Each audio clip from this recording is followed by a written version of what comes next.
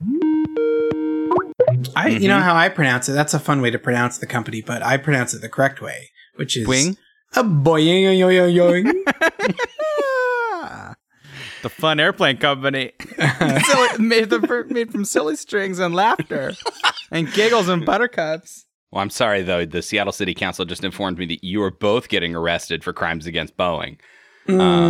Say it correctly, please. For heinous crimes against Boeing.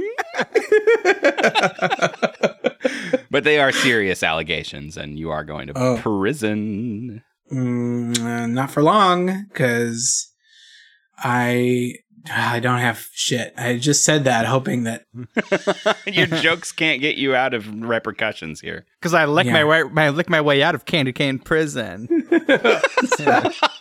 Is that where they're taking us now? I mean, if you're going to silly prison for, silly crimes against the silliest company. We're sending you to candy prison. Now, give up the jawbreaker. That's where they break your jaw. It's actually pretty upsetting. Long ago in a distant land. For who your turds, that chicken was dry. Lay out the pork, beef, Bobby Truck. Slam your eyeballs against this. I'm the boss master and you have to listen to me. Wahoo and fight Mondragor. Welcome back to Saturday Morning Tuesdays, everybody. The adult podcast about children's cartoons. I'm Rory. I'm Andy. And I'm Austin. We're so glad to be, continuing this cat arc, the summer of cats, the summer of nonstop cats. Cats coming out of every which way. They're all around raining us. Cats and just it's cats. It's raining cats and just It's a biblical cats. plague of just cats. And I also couldn't be happier. Is there a happy phrase like an idiom using cats, like raining cats and dogs, but for being happy as thrilled? a cat? Yeah, there it is. We're all happy as cats. I don't know. You've got a smile. You got a Cheshire cat. You got the smile. You're smiling from ear to ear. Okay. Yeah. I like that. You've bent over backwards for me, and I appreciate it. I think there's something there, but I'm not prepared to. You're a regular Grin Tin Tin. But for cats. Wasn't Rin Tin Tin was that the cat, or wasn't there like a ferret in there? No, it was a dog. It was a dog. It's not important. I said for cats after that, so it's like okay. It's a cat. Okay, it's a dog metaphor, but then if you say for cats after it, then it becomes for cats. We're in the dog days of summer, but for cats. No, I think cat days of summer is pretty good. Okay. So we wanted to do a threefer to get a few through in 1 week that we either that are shorter or that we didn't want to spend as much time with, but we still wanted to touch on. And it ended up being kind of a baby week, like a real. They wound up. Yeah, having a younger targeting audience than was immediately clear on our research. But it's always a risk we take when we watch children's show. When you watch children's shows professionally, you can't be too upset. No. Right. Yeah. So this week is for kittens only. It's just kittens. It's just for kittens. So if you're only a little kitten, mom cats and dad cats, turn your computer off. Hang up. Go back to the hot alleyway wherever you were just you're a cat on a hot tin roof. Yeah, enjoying your mom and dad cat activities. Go back to your tin roof. Just let the kittens play this time. You sit on a roof made of tin. A cat on a tin roof and on a Tevka. That's ooh, nice. Oh boy. Yeah. What shows do we watch this week? I can tell you that we watched 3 shows. Like I said, we watched Doraemon. We watched Sagwa, the Chinese Siamese cat, and we watched The Hot Rod Dogs and Cool Car Cats. Which that I know sticks that out like such a sore thumb in that list. Look, I know last week I made the argument that we aren't watching Cat Dog because it's 50% dog. And you know what? If you're gonna come at me for with this reverse logic thrown right back in my face, go fuck yourself. Put that Uno card back in the deck, because if you think we're going to hear the name Hot Rod Dogs and Cool Car Cats and stay away, then you're fucking wrong. Yeah. Yeah, we watched it. It's like catnip. It's like catnip for us.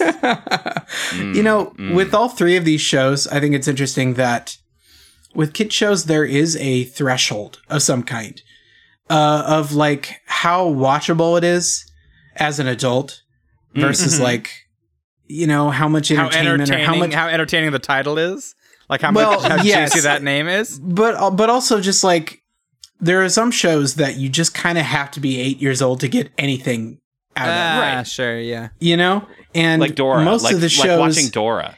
Exactly, or Arthur, or I don't know, a Franklin, or Zaboomafoo or something. But like there's a lot of shows that we will not watch because there just isn't enough to talk about. There's just nothing that we can really get our hooks under. Those hooks that we had surgically implanted. Right, our cat hooks. Well, yeah, it's hard because anything bad about it, you might just say, well, it's for such a younger audience. Like it's not for me, dog. It's not good. It's not trying to be. It's something else. Right. It's so you learn what colors are. Right. Yeah. It's so you can like learn that like you can't quite shit on it like you can shit on SWAT cats. No. Right. For SWAT cats for having a kill list on their wall. For getting fired from the police for being too violent, and then they go off on their own and blast through the city without laws. All their free time trying to get women and making different types of bombs. Like this is not a friendly cat, and it's not for babies. But But this is a bit of a kitten week, and I'm excited to talk about it because they may be slightly younger for the target, but I think each of these shows that we watched today have some extremely strange things going on, and I'm ready to talk about it. Like existentially terrifying worlds that they live in. So yeah, with that being said, let's pounce right in. Hey there, my name is Doraemon. I'm a supersized gizmo-eyed gadget cat from the future. I've been sent back in time to take care of this Nobi, but he's a mess. Doraemon! And that's where I come in to save the day with an amazing invention from my fourth dimensional secret gadget puzzle. But things never turn out as planned. All right, so the first show that we watched for this week here in the Summer of Cats, is something of it's a weird rarity. It's not that rare, but like a phenomenon, like a worldwide phenomenon that just never really hit here. Like something that all the other countries are like, yeah, that's dope. And America's like, what is it? And it's called Doraemon. A figure as recognizable in Japan as Mickey Mouse is here. And we have picked a specific episode to watch. We watched the English dub that came out in 2014 based on the 2005 version of the show. And this is episode 1B, called All the Way from the Future World. And I don't have a summary. Should I make one up? Just make one up, buddy. Okay. Just make it. Okay. I will try and make one up. So this shitty boy named Nobi he just feels bad about his life, and then suddenly a future robot cat jumps out of his desk drawer and tells him that, not unlike right now, his future also will suck, and he's here to fix this boy's future so that he doesn't turn into as much of a shit stain as he's gonna. It's a weird sort of like immediate fuck you to kind of basic time travel convention. Yeah. That's like, don't destroy the timeline. It's like, I'm gonna change my great grandmother's life and make it suck less. Yeah. Now, Andy, can I ask, what is the history of this show? Oh, you said the thing. You've done it. You've done it. Allow me to give you a couple pieces of information. Andy's been rattling his cup across the animated bars. I unfurl my giant scroll. I put on my reading glasses and I begin. So I'm going to try and keep this as short as I humanly possibly can. Do. Yeah, your life depends on it. So Doraemon is based on a manga that came out starting in around 1970. It ran for like 26 years. It has like 40 some volumes. And over the course of its 3 different anime iterations, I believe it has over 2,000 episodes of anime based on it. Jesus. It is a giant thing.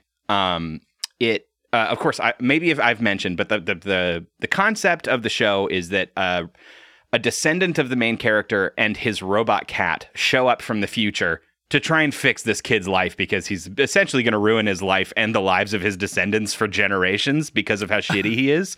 And they want him to be better, and they don't care if it fucks up the timeline. And and every week, every episode, every chapter, or whatever you want to say, he gets into these weird situations and sort of relies on Doraemon to come up with a fancy future gadget to fix his shit. And it usually, based on his own shittiness, ends up causing more problems than he had in the first place. And through the process, he like learns to be a better person or whatever.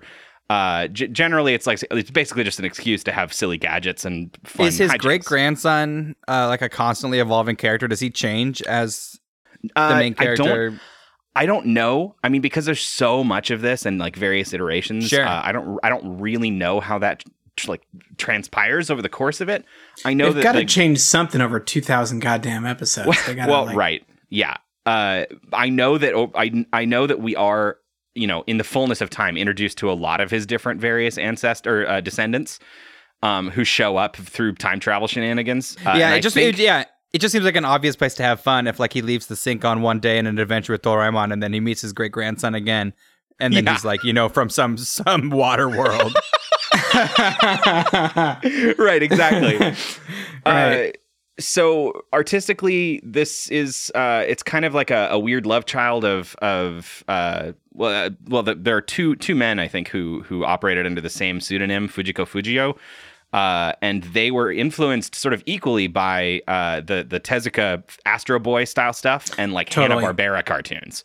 Yeah, and I see it's that. It's like a weird love child, and something about it just really tapped into the Japanese zeitgeist and the Indian zeitgeist, the Vietnamese zeitgeist. Like there are various countries, especially in Asia, but in other areas too, that just really bit hard on Doraemon, and it's huge. It's crazy. Yeah. I mostly see Doraemon on like candy at the international supermarket. It's like Doraemon on like fizzy bubble things. Totally. And it's like, oh, that nasty cat's back. Well, and he's got a very, iconic sort of mascot-like design with lots of sort of simple shapes and primary colors. It's definitely appealing to kids. When I was looking up stuff, I was like trying to get to the bottom of why people liked it. I don't really know. I mean, that's sort of like trying to ask, why people like the taste of Cinnamon Toast Crunch. What's a Pikachu? We don't know. Right. But I found a really hilarious comment someone had made on like, I don't know, it was like a Yahoo answer or something along those lines. And this person was like, to my experience, I've found that my son hates Doraemon very much. It could be seen in this following YouTube video. And then there's a video of his kid chucking a Doraemon toy across the floor. Oh, wow. And he's like, why do you hate him? Why do you hate Doraemon? It's really funny. Anyway, that's the best I got for you. I see. And then I've got a theory. A theory. I think I know why it didn't get big in the US. Is why? It's because of a little movie with Michael J. Fox and Christopher Lloyd called Back to the Future. And we learned real hard how important it is to go back in time and not bang your mom and like do the correct stuff. To like do the correct stuff at the 50s dance. Right. And not disappear from the photograph. And you watch all that and you learn about Marty and his grandpa or whatever. And they go to the Wild West and they do all this stuff. 3 movies they did this. And we watched it as Americans, And then you're going to tell me that this little cat can just do whatever he wants. And he's not going to disappear from the photograph? I don't think so. Not in my country. Get right out of here. So I think that's the reason. Oh, geez.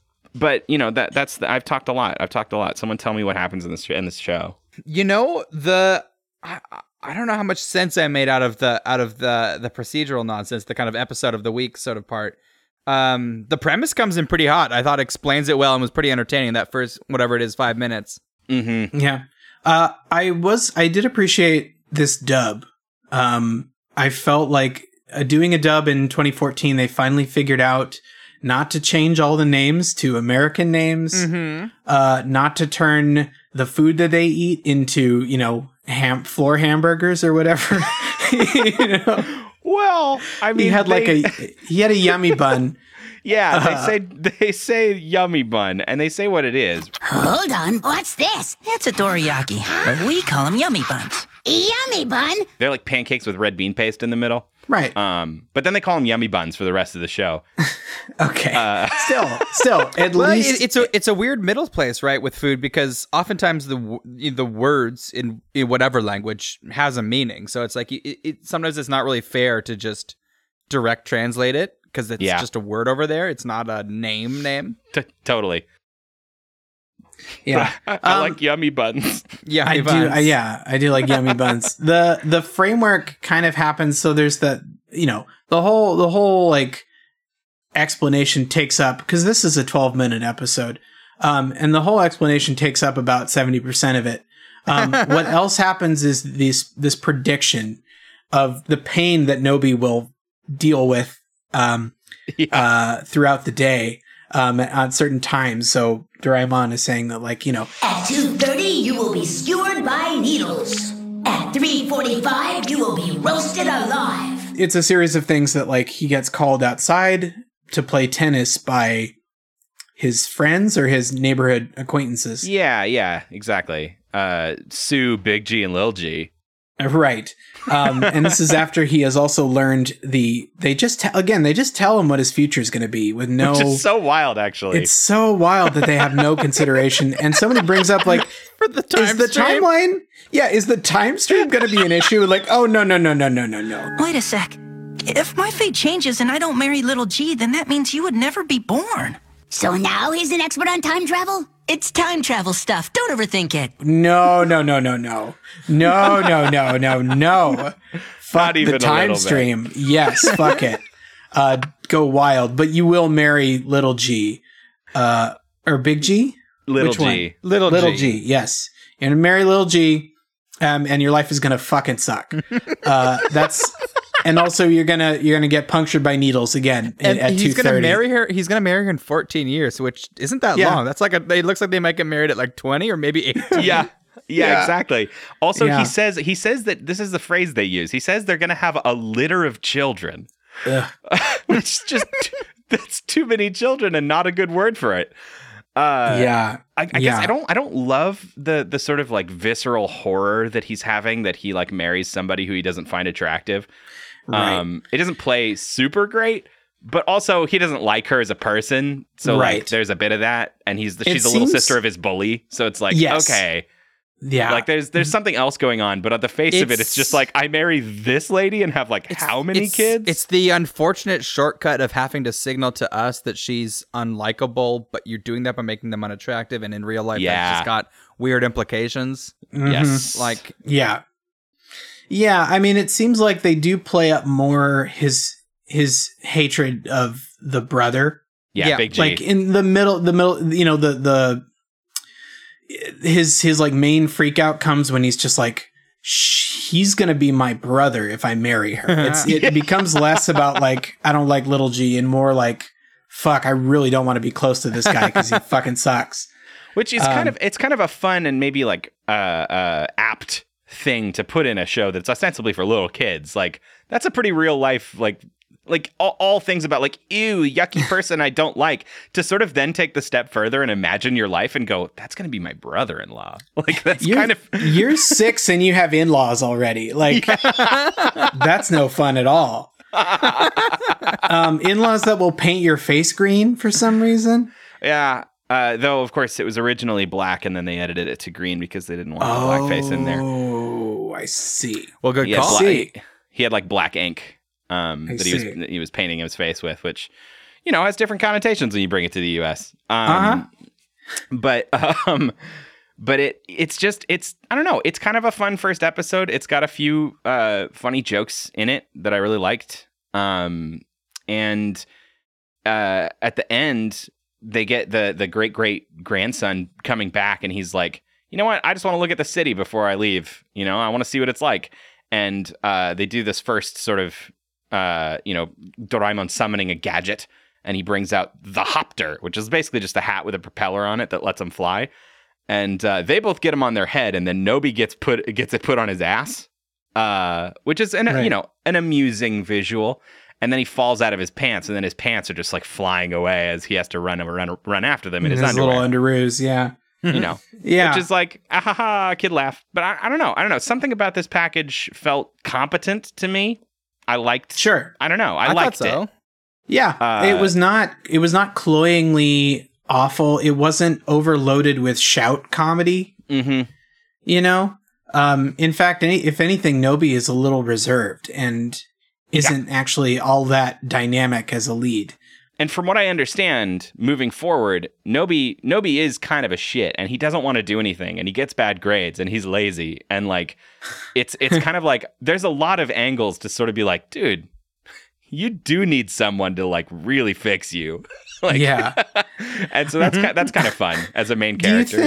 You think in the 200 years in the future or whatever, they were just like, remember that great grandfather and how shitty he was? Do you want to do something about it? Do we care enough to like? I love that he was that horrible that generations down they're still feeling the repercussions of how shitty he is. Right. That's funny. That's a good concept. I don't know how much they actually play with it being a little kids show, but right. I mean, they've got time. They had time to. They had a lot of time. I don't know how this has like 2,000 episodes worth. I don't understand how this iterates that much, but it does. Well, you can clearly see, especially if they're half-sized, so that you get a little room that way.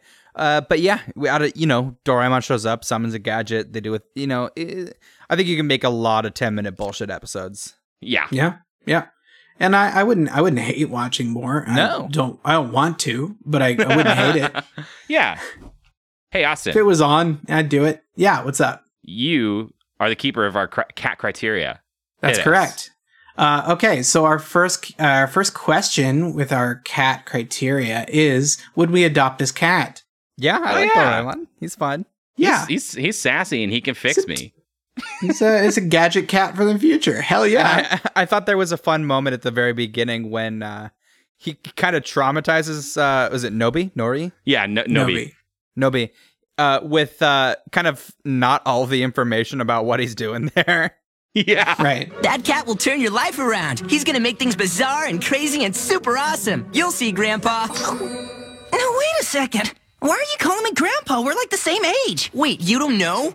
Doraemon was supposed to tell you all that. Right. I forgot that part. Well, tell him. No wonder he looks so confused. Hey, you tell me shit, man. He's a fun cat. Yeah, I like him. And I mean, as personally, if I thought time travel was real, I could see, my descendants showing up with a robot cat and sort of trying to fix me. Because, I'm a mess. Yeah. And I would not, I'd be okay with that. You have to quit the podcast. And stop watching anime. We're disappearing. Okay, next question is the cat theme necessary? I mean, I think so in the sense that, the show is clearly meant to kind of click into some little kid brain shit. And I think you get more mileage than with just like two normal humans.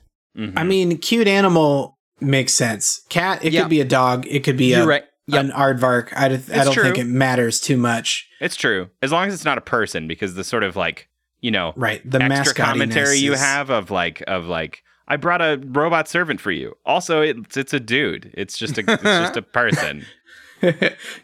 He's yours now. Like there's sort of like a, it had to be an animal of some kind. Yeah. Right. Yeah, you don't question their agency as much if they're a cat.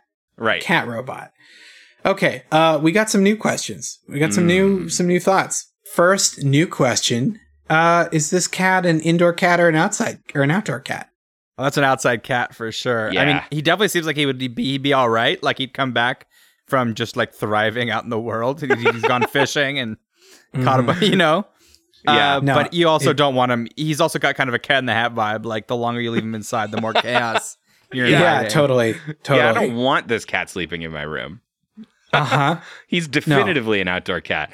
Maybe if he doesn't, maybe not even if he chooses to be. He's an outdoor cat. He's getting kicked out at night. I mean, he's the T-1000 or this show is Terminator 2, right? I mean, it's essentially Terminator 2. It just Nobi is the shittiest John Connor in the world. Our final one is, would this cat kill and eat a mouse? I think he would. I think he would, and here's why. If he is so cavalier about the entire time stream of infinity getting completely fucked up just so he can have some jollies, I think he would easily kill and eat a mouse. It's so funny, and I feel like that's it's a part of the show that I don't know if it's for adults, but it's the one kind of grown up like kind of twist on it, because a little kid's not gonna really appreciate just how flagrantly the time stream, how flagrantly they're just like not address it, like just refusing all other time travel media. Right. Yeah. And it's funny, they do it in a way that's kind of cute and cool. Something I've always found really off-putting is like whenever any time travel movie talks about how unrealistic other time travel movies are. Yeah. Like, first off, you're bullshit too. You don't know. Why are you acting like you? Yeah. Yeah. It doesn't make sense. Your time horse. Yeah. But it just takes you out. You just don't want to. It sours me on it whenever they just dunk on other shit, other things in their genre for no reason other than to try to like claw some legitimacy points over onto their side. It's gross. Right. Yeah. It's really lame.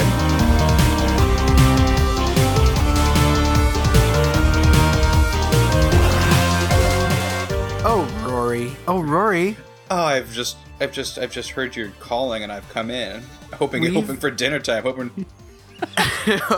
Well, so we've had a long summer and now our wallets are empty. Our coffers are drained. We have no money, so we need a sponsor very soon. It sounds like maybe we've got one. I think we've got a new sponsor, and we need to tell us about the Monkey Trunk. The Monkey Trunk? Yep. So the Monkey Trunk is a portable new. It's a portable way to get your. Here's the Monkey Trunk is a portable way to get all your good stuff. Have you ever? Here's what always happens to me when I go hiking is I go hiking and I say I'll put all this in a backpack in a soft sack and. You might say that the soft sack is well, it's certainly not monkey proof. Right. Yeah, I've said that many a time. You go hiking in the forest, and by the time you get to the top of the hill to take out your picnic, there's nothing left but a couple crumbs and berries at the bottom that the monkeys have left for you. But the monkey trunk prevents all kinds of mischief. It is designed. It's designed with five fingers and a thumb in mind. So, if you were a bear, you might not be that slowed down. But I think that you take the wins you can get, right? Like a bear was gonna eat your backpack anyway. But so the monkey trunk is I'm not gonna sit here and lie to you, best friends. It's not bear proof, but you didn't have a bear proof bag to begin with. But this one is monkey. This one is monkey proof. By locking all your things in a hard case trunk. Now, how exactly does it keep the monkeys out? Like, does it ask questions? Does it ask questions that only a human can answer, or is it just really tight? Well, it operates on a system of like you got to get your hand triangle shaped through the triangle hole. And your other hand circle shaped to the circle hole, and they're not great at that kind of. But for humans, it's very easy. Most of I don't know that I've seen I'm great at that. Babies can do that one. Sing. And that is how you keep the monkeys out of your trunks. So Love it. yeah, That's going to bring in so much money for us. We're gonna lose some monkey listeners, though. we're gonna lose some of the monkeys though. Thanks, Rory.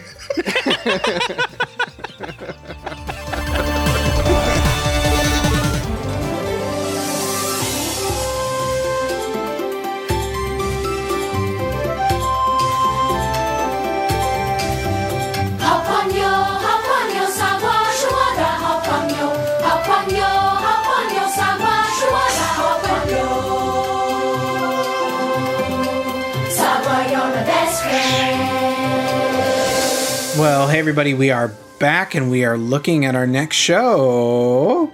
And this is a show that we heard a request for from a friend of ours, and that she watched it. And so we had to look it up. And this show is called Sagwa, the Chinese Siamese Cat. Sagwa, I believe, was a show on PBS, right? Mm-hmm. It was also produced in Canada, but, you know, if anybody watched it in the US, it would have been on, you know, Peebs. your public. Yeah, on Peebs. And it was created by Amy Tan of the Joy Luck Club, who wrote the Joy Luck Club. And she, I don't really know what the full backstory on like wanting to create the show or anything, but well, I mean, it was a children's book first, like a picture book. Oh, that she wrote. So she wrote a picture book called Sagwa the Chinese Siamese Cat, and then was like, you know, I guess maybe like creator on the credit line or EP or something for the cartoon that they ended up making. So yeah, I don't know how involved she was in the cartoon is the sort of end of that thought. Sure. But end result is that it's interesting and has much more of a historical element and certainly, has a focus that you don't always see in at least Western animation. So, well, especially like, you know, we'd started to see a little bit of shift from anime, but you know, the 70s and 80s had some pretty gross Orientalism going on. Yeah. So it's kind of, and even though that has been kind of curtailed, there is still not a lot of positive cartoons. We did watch Jackie Chan's Adventures recently, but the list is short. Yeah. Especially for something explicitly featuring China. I mean, like you can throw Avatar: The Last Airbender some points, but they're not explicitly picturing or like showing anything. It's a fantasy world that takes cues. It's wuxia. Still created by white people. It's a martial arts sort of magical martial arts sort of genre. Exactly. And so like it's kind of interesting to see a show explicitly set in China. Because that's kind of rare. Yeah, and so what we watched today was episode 1 of Sagwa. It was called How Sagwa Got Her Colors, and here is the synopsis. After a day of playing and calligraphy, at bedtime, Mama tells her kittens the story of how Sagwa got ink patches on her paws and face, which in the process thwarted one of the magistrate's unfair laws, resulting in it being beneficial for everyone. Yeah, it's a funky little summary. It's a weird setup where it's like the mom is telling her children cats a story about her children cats about a thing that didn't really happen, like a fable of her own children. It seems like it is literal, though.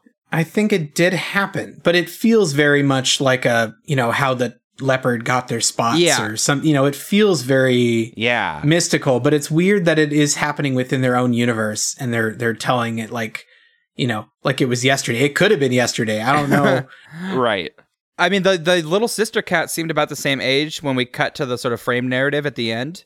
I thought maybe that Sagwa was like an older sister, that they don't actually grow up together. This is like an imagined little sister world where all of her siblings hang out and play all the time. Yeah, no, but I think that's the case. Sagwa's like explicitly the middle child, which I do have to complain a little bit about in terms of our sort of cat realism. Cats have like a bunch of kids at one time. Like they have like, 4 quadruplets or like 12 dodecaplets or whatever. There's not any scenario where a cat would have an older kid and then later have a middle kid and later have a young kid. That's not a thing. So I don't know what kind of weird rules we're going by, but these aren't the cats I know. Damn it. Sure. Makes sense. Wow, you're just gonna dismiss my concerns as the ramblings of a crazy person? 100%. Yeah. They probably did this structure so that they could show Sagwa at the beginning of the episode looking on model, like looking the way that Sagwa is supposed to look. Right, with the Siamese cat sort of with coloration. the markings and everything. But it is weird that, yeah, like 6 minutes into the episode, then we actually get into the flashback, and then that takes us through most of the episode after that. It is fun. I like the sort of it's an interesting fable structure. fairy tale structure to it, the way it's told. And honestly, for as kind of, not it's not ruffling anybody's feathers. This is a very sort of like by the book kind of kids show. It held my attention for the 22 minutes. I was interested and watching. The governor that they work for / are pets of, is really fun. Him and his wife he's just like constantly doting on her with praise, like he's calling her, some adjective plus a fruit name. Yes, my lotus blossom, whatever you say.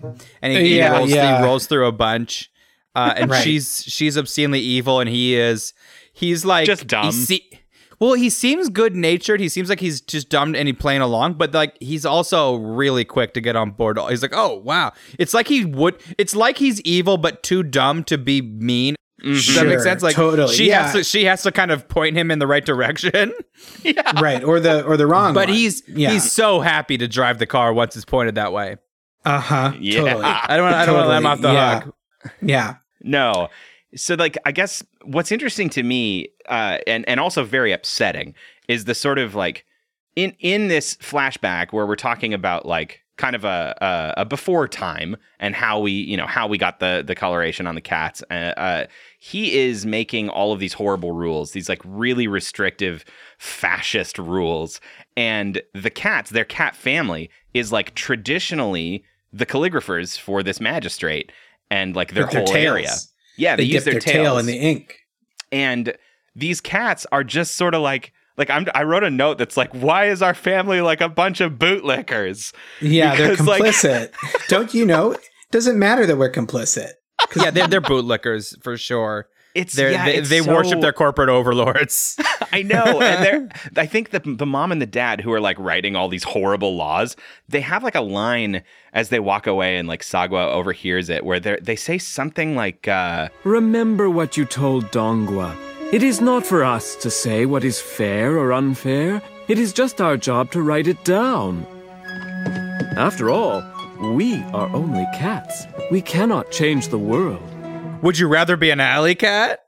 Yeah, right. The classism. Right. It's so funny because they're like parading around in all these cat jewels, and they're like, "What do you want to be? One of these fucking alley cats? Or one of the commoners?" Everything we do is justifiable so that we stay in the hottest cat couture. Yeah. Oh, another fun thing about just like how gross the governor is, or magistrate. Is he's never more than 5 feet away from a bowl of noodles the whole episode. That dude loves his lo mein, man. Man, oh, it's so funny. I do love the his wife is so funny because of how comically evil she is. Their whole thing is about writing these awful rules and then fining their citizens for breaking them. And it's explicitly like she wants him to make more rules so that they can collect more fines so that she can buy fancy dresses for her and her daughters. And when they talk about more fines, and like especially later when they're like getting ready to basically fine their whole village, she's got this like cartoonishly large abacus and is just like shivering in excitement, like 400 fines. Yeah. 434, my dear, a new record. I also really like the there's this minister character who's very quiet the for reader, most of the episode. The reader. Yeah, the reader. Yeah, this like little guy who just sort of stands around watching as the laws get made and the scrolls sort of get inked and everything, and just knowing that he'll, go out and read these rules. But you don't really see much on him. You don't really get much of a sense of what he's thinking. He's just sort of always witnessing what's happening. And there's a moment, and I guess this is crucial to the plot of the episode. Yeah. So Sagwa, this law gets made, this big law gets made that there will be no dancing. So that's their way to like recoup no singing. Yes, sorry, thank you. No singing, and they'll make it a big fine, and nobody can sing all the way around the clock, morning through night, through morning again. You can't sing. And I like to. There's a point where they kind of iterate on that. His first idea was no singing between sun up and sundown. And she was like, "Well, we could get more fines out of this." Yeah. Hold on a minute. Let's not leave this on the table. Yeah.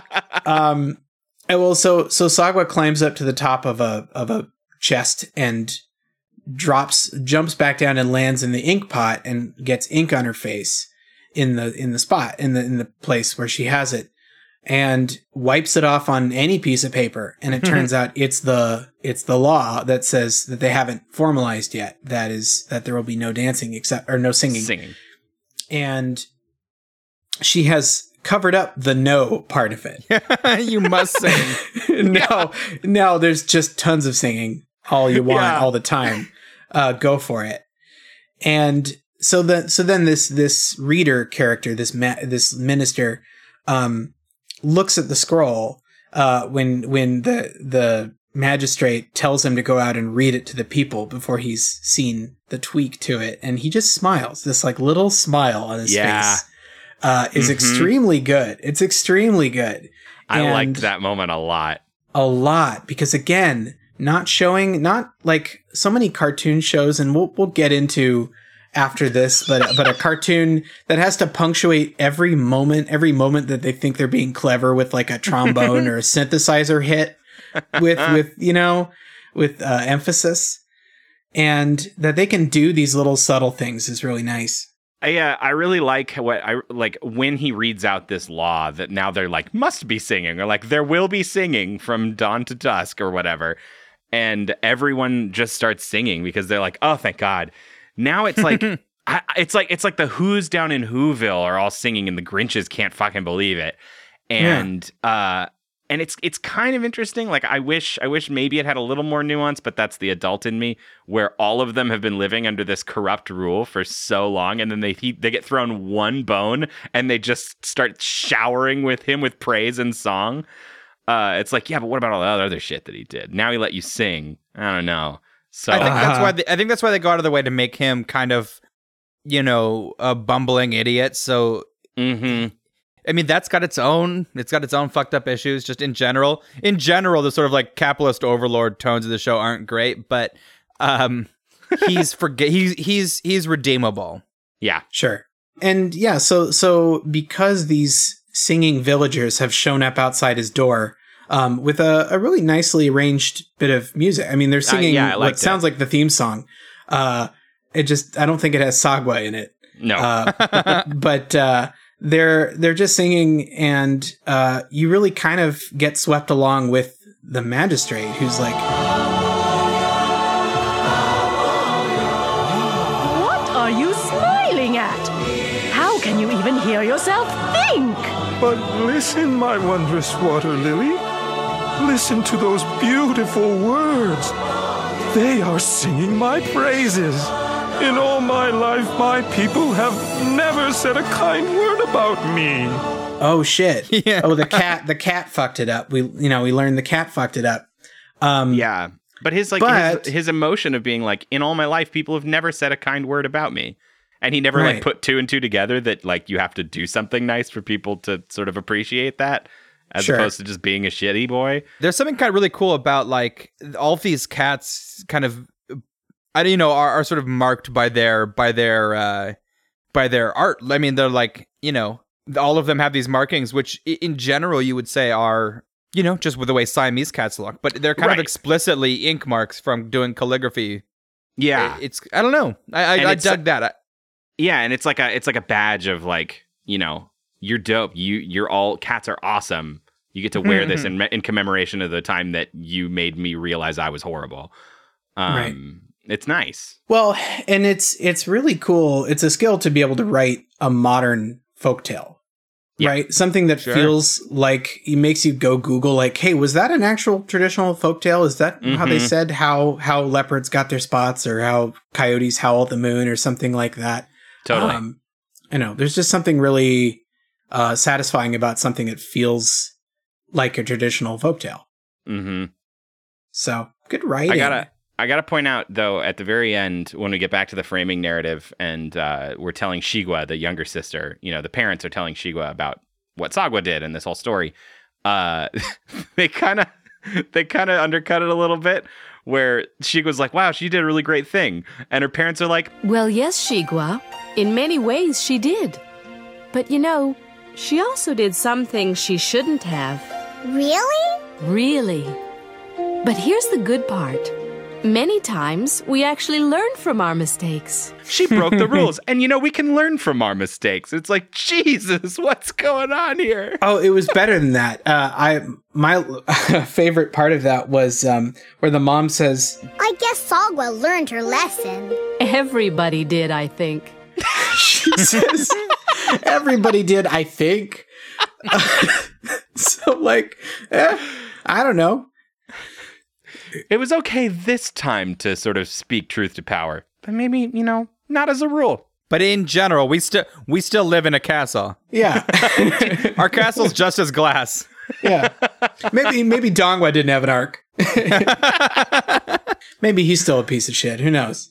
Or those mean alley cats who did nothing wrong except have to live in the alley early on in the episode. Totally. Let's ask some cat questions. All right. Would we adopt this cat or these cats? No, I don't much. I wouldn't. I don't know that I would want all the cats. I take Shigwa and Sagwa. Yeah, I'd take Sagwa. Not Dongwa. Not Dongwa. Dongwa's a little dork. A little shit. I wouldn't take the parents. Yeah, because they're bootlickers. This is just awful bootlickers. But they would be out there being like, "Well, why you gotta protest Target?" We live in a nice city. Totally. But actually, I don't know that I'd want these cats around because they might just get ink all over my stuff. Well, that's any cat. Any cat will get anywhere. That's true. So, So at least these cats will speak truth to power. So, was the cat theme necessary? I'm going to answer that. Yeah, I definitely. This is very much cat oriented for a reason. It's intrinsic to their concept. I like it. Yeah, totally. Indoor, outdoor. Oh, these are not outdoor cats. They wouldn't make it in the wild. They would not make it in the world. Bejeweled These indoor cats need pearls to clutch, really. Yeah, look, they work in clerical services, They literally have jobs. I'm just a notary public. Right? They don't even get to be cats. They're not even paid, but they have a job and they have to do calligraphy. So definitely indoor cats working from home. And then would these cats kill and eat a mouse? No. I don't think so. No. I don't think so. No, I don't think Sagwa's got the predators. That sounds like instincts. seizing the means of production to me. That sounds like alley cat behavior. You have to know who your friends are when the sparks begin to fly. 'Cause there's no mercy when you're far from home. Fighting on the metal, time is going past. Live every moment, it might be your last. You want to stay on the high road, you gotta move fast. Like the hot rod does. And cool car cats. Okay, so guys, we watched Hot Rod Dogs and the Cool Car Cats. Drew me in with the name like that. Although I was kind of surprised because they say that the sort of female lead of the show is supposed to be a cat car, but she kind of looks like a dog car. It was sort of confusing, and I felt a little betrayed in it for our cat theme. I agree. Yeah, they really didn't differentiate them enough. So what's this first one called? Number 1, episode 1, the first one. Yeah, we don't know. The answer is no one cared to have anything on the internet about Hot Rod Dogs and Cool Car Cats. The Hot Rod Dog goes on a little Pokemon. I mean, it's not explicitly a Pokemon adventure, but he's getting packed up for like some sort of journey. Mm-hmm. I think he's going to camp. He's going to camp. And he gets kind of camp. He gets kind of Pinocchio snatched and winds up in a little dog car prison. It is kind of Pinocchio, isn't it? Yeah. But then the like spooky old dog that he's in jail with them is fairly wholesome and helps them escape. Yeah, that's legit. I like that. Thanks for that summary. That hits all the salient points without stealing the ridiculous shit for us to talk about. Because this world building intrigues me. They're kind of like weird, they're like strange world. Rural dog cars, and because we see the city, we see the big city where all these cars are in this sort of like constant dystopian rush, and they're like there's like ambulance cars that are helping the like. Because everybody's just driving around till they get sick. It's kind of fucking wild. Well, it's so weird. We need to explicitly state it. These characters are at once cars and dogs and intelligent, right? Right. So like the cats are also the cats are also cars. Sorry. Yeah. The cats are cars. The dogs are cars. They really should call this show Cars Are Dogs and also Cats Are Dogs. Or Cats Are Cars. The cats and dogs are both cars. Well, and I want to put forth a question to you guys because I don't think we have enough information to refute my premise. Are dogs the boys and cats the girls?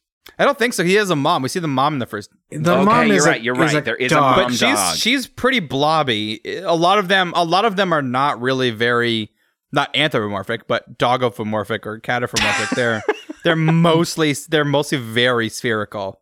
Yes. Yeah.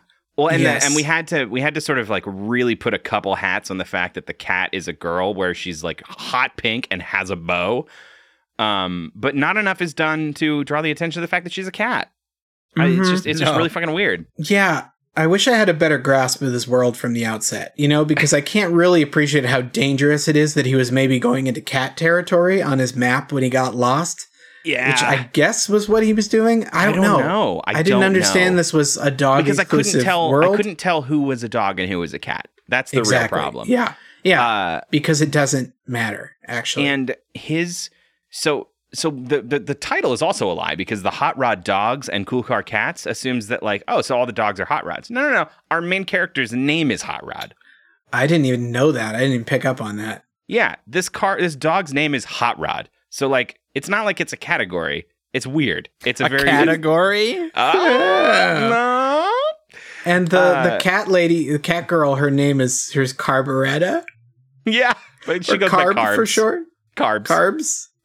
Ugh, dumb. There's one joke that takes us all the way through the episode, and it's that Hot Rod can't get kissed, whether by his mom or by Carbs, without just letting out a real wet He fart. rips out a fart. He rips one. He just likes blasting gas. Yeah, but because he's a aside from car his- that's full of gas. He's got a lot of gas in the car, in the tank. Besides his nasty toots, I thought for a baby show, because this is pretty fairly, we can say is a baby show, right? Oh yeah. Or at least for say 10 and under, maybe lower. Agreed. Lower. 6 and lower. Anyway, I thought that Hot Rod and Carburetto have a pretty healthy, I guess, just demonstration of human affection that you don't get from cartoons, especially little kid shows a lot. Like you could argue that he hasn't earned his smooches as just a worthless white male dog who just farts all the time. He's just farting. But I can't stop farting. I like that he's not like, ew, gross, kisses. Yeah. And they nuzzle up against each other, and I don't know, it's kind of nice. They have affection for each other, yeah. But it's gonna be tough to form a relationship when every time she kisses him on the cheek, he just blows a wet one. He just fucking out the tailpipe. Sharts out the tailpipe. Oh, you'll always be my little hot rod. Oops. Sorry. Thanks. Whoops. Sorry. Thanks for saving me.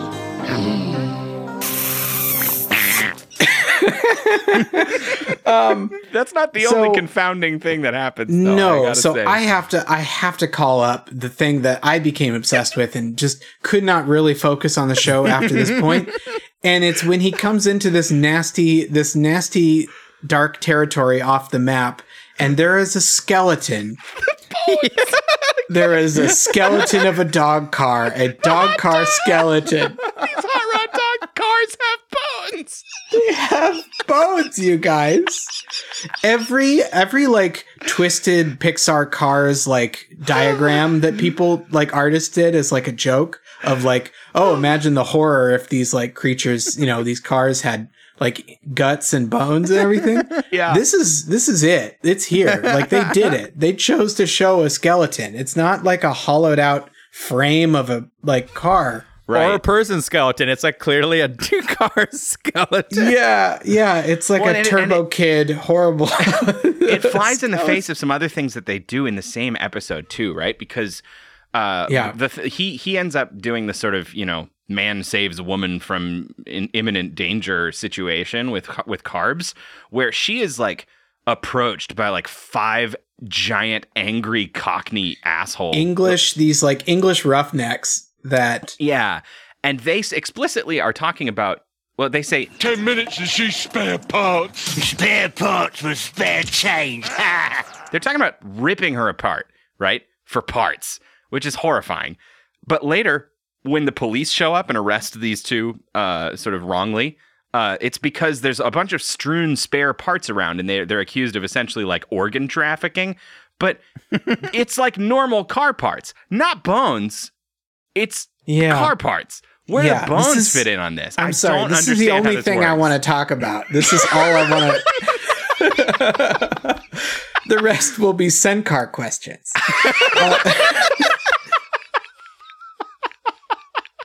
Well, okay, but that's not even the end of the crazy shit. Because after they get arrested by the police, they're thrown into a giant like police party wagon, which is like a Mad Max prison giant dog sandcrawler. Yeah. It's like a sandcrawler. But it's also a dog car that's alive, and it just has like angry people inside it. And he's so like, this is so confounding. So the other weird part is that our main character and his family, no English accents, right? Mm-hmm. American accents. He goes off, and then from there on out, every other character except Carbs will also have an English accent. Well, it's because this is a British-American production, and they spent the money on the American talent for the main characters, and then I think they just got British other people to fill in the other roles. I think maybe it's out of convenience. Right. It doesn't read the way they wanted it to. Because it feels like this, every villain, every like weird conniving character has a British accent. And then we've got some sort of plucky American heroes. And I don't know what to make of that. Because you've got Russi Taylor as Carbs, who's Martin Prince. Yeah, thanks to you. That was pretty brave. A dog helping a cat. Weird, huh? Thanks. But it's so weird because they're these like bad English accents. They're not even good English accents. A dog and a cat together. Partners in crime for sure. Villains caught red-hooded. And so, this whole concept is bizarre. They go off and they meet a couple randos inside this giant living prison car who feel deeply untrustworthy, by the way. That was the part that made it kind of a fun twist when they're just kind of actually wholesome. They really did a good job playing up how dangerous it is to trust these guys. Yeah. Yeah. There's this like barely a car. He looks just like a basset hound with wheels named Doggone. And then we meet this other guy who's like constantly falling apart named Benz. Right. There's some very confounding things that happen. The most important world building thing that we find out is that Doggone tells them that they too, not unlike Sagwa, live in a horrifying fascist dictatorship of some sort where the police say they're going to give you a fair trial, but instead they just put all criminals in the crusher. Yeah. Yeah. Which is jury and terrifying. executioner. And Here's the other thing that I'm still not done talking about. I'm not talking about skeleton bones for these car animals. This like the gridlockers or the cops. This like living sandcrawler vehicle crushes on its way a Triceratops skull, which is some kind of car. Has like a car shaped. It's like dinosaur cars. So there were like cool dinosaur cars. Somebody called Jack Tenrec. It's God. Oh my God. Can you imagine Cadillacs and dinosaurs combined into a single creature? The Cadillac dinosaur? Quahoon. Oh, incredible. I hated this show, though. I hated it. Fuck you, I would watch all of it. Well, okay. So I gotta tell you something. First of all, they get out. They really assault this living prison car, and they open him up like tear open his belly, like a nightmare cat bus, you know? Yeah. And they free everybody. They tear open his underside and free everyone out of him. And our main two characters, the cat and the dog, they sort of walk off into the sunset. She kisses him and he wet farts off screen. He farts into the sunset. and we sort of like assume like, oh, okay, this is how it's going to go. And these other two dog cars are going to follow after them. And so it's a little fun little thing. I was looking through the Wikipedia article, and I need to read you a description of a character that we have not yet met. His name is Gus. And it says, a light gray dog car and legendary mechanic. He was the one who built the Crusher and exiled himself when his creation went out of control. He later outfitted Hot Rod and Carbs with weaponry to better combat the Crusher's forces. Jesus. So I don't know what kind of show we get into, but I'm pretty sure they form a car resistance against the police state. So, okay, you know, like this is kind of where I'm at warming wanting up to find out. Yeah. Okay. So I don't know. Do with that what you will. Yeah, totally. God, it's so weird. What a strange show that this is. It's incredible. I've got some criteria we got to answer. We got to answer these questions. I think we might have to start calling them categories. Yes, our categories. We got these categories, and our first one is, of course, would we adopt these cats? I don't think so. Yeah. It's Carbs a car, is fairly. Man. If Carbs is the only cat that counts, so we only have to adopt her, I'm down. But all the various other junkyard animals, I'm not really here for them. Yeah, with their weird sloppy bodies, their mushy skin vehicles that are barely propelling clinging themselves to car bones against will of God. Yeah, I don't know. I'm really split on that. I don't know that I would adopt Carbs. Yeah, I'm gonna say no. Next question: is the cat theme necessary? Man, there's so many hats on top of hats here. I mean, I really don't know if it is. Does it make it better if they were human cars? I mean, if they looked more like cars, but they just were like Chevron cars or Pixar cars that could talk, would it be better? Know. Would it have anything going for it? I don't know if it would make more or less sense. You know what I mean? Yeah, I just don't know what calling some of them dogs and some of them cats is doing for us. No, I agree. I think they for the whatever 90s SEO they were trying to hit up to get cats and dogs in the title. Yeah, I guess because otherwise kids really liked it. God, I don't know why. Yeah, they've suffered enough. Next question: outdoor or indoor? I think outdoor. We gotta say these are outdoor cats. Pretty definitively. Definitively, yes, but they can go inside other cars. Yes, they can. Dog, cats. And would these cats kill and eat a mouse? Not from the first episode, but it sounds like these guys get pretty serious in their fight against tyranny. They do what they got to do to survive. They get mounted weapons. I think so, probably. Yeah, I think they go for it. I think Carbs has it in her. Do you think in this world, if cats and dogs are cars, do you think mice are like mopeds? Mouse on motorcycle. Oh, okay, Beverly Cleary. I can see clearly now.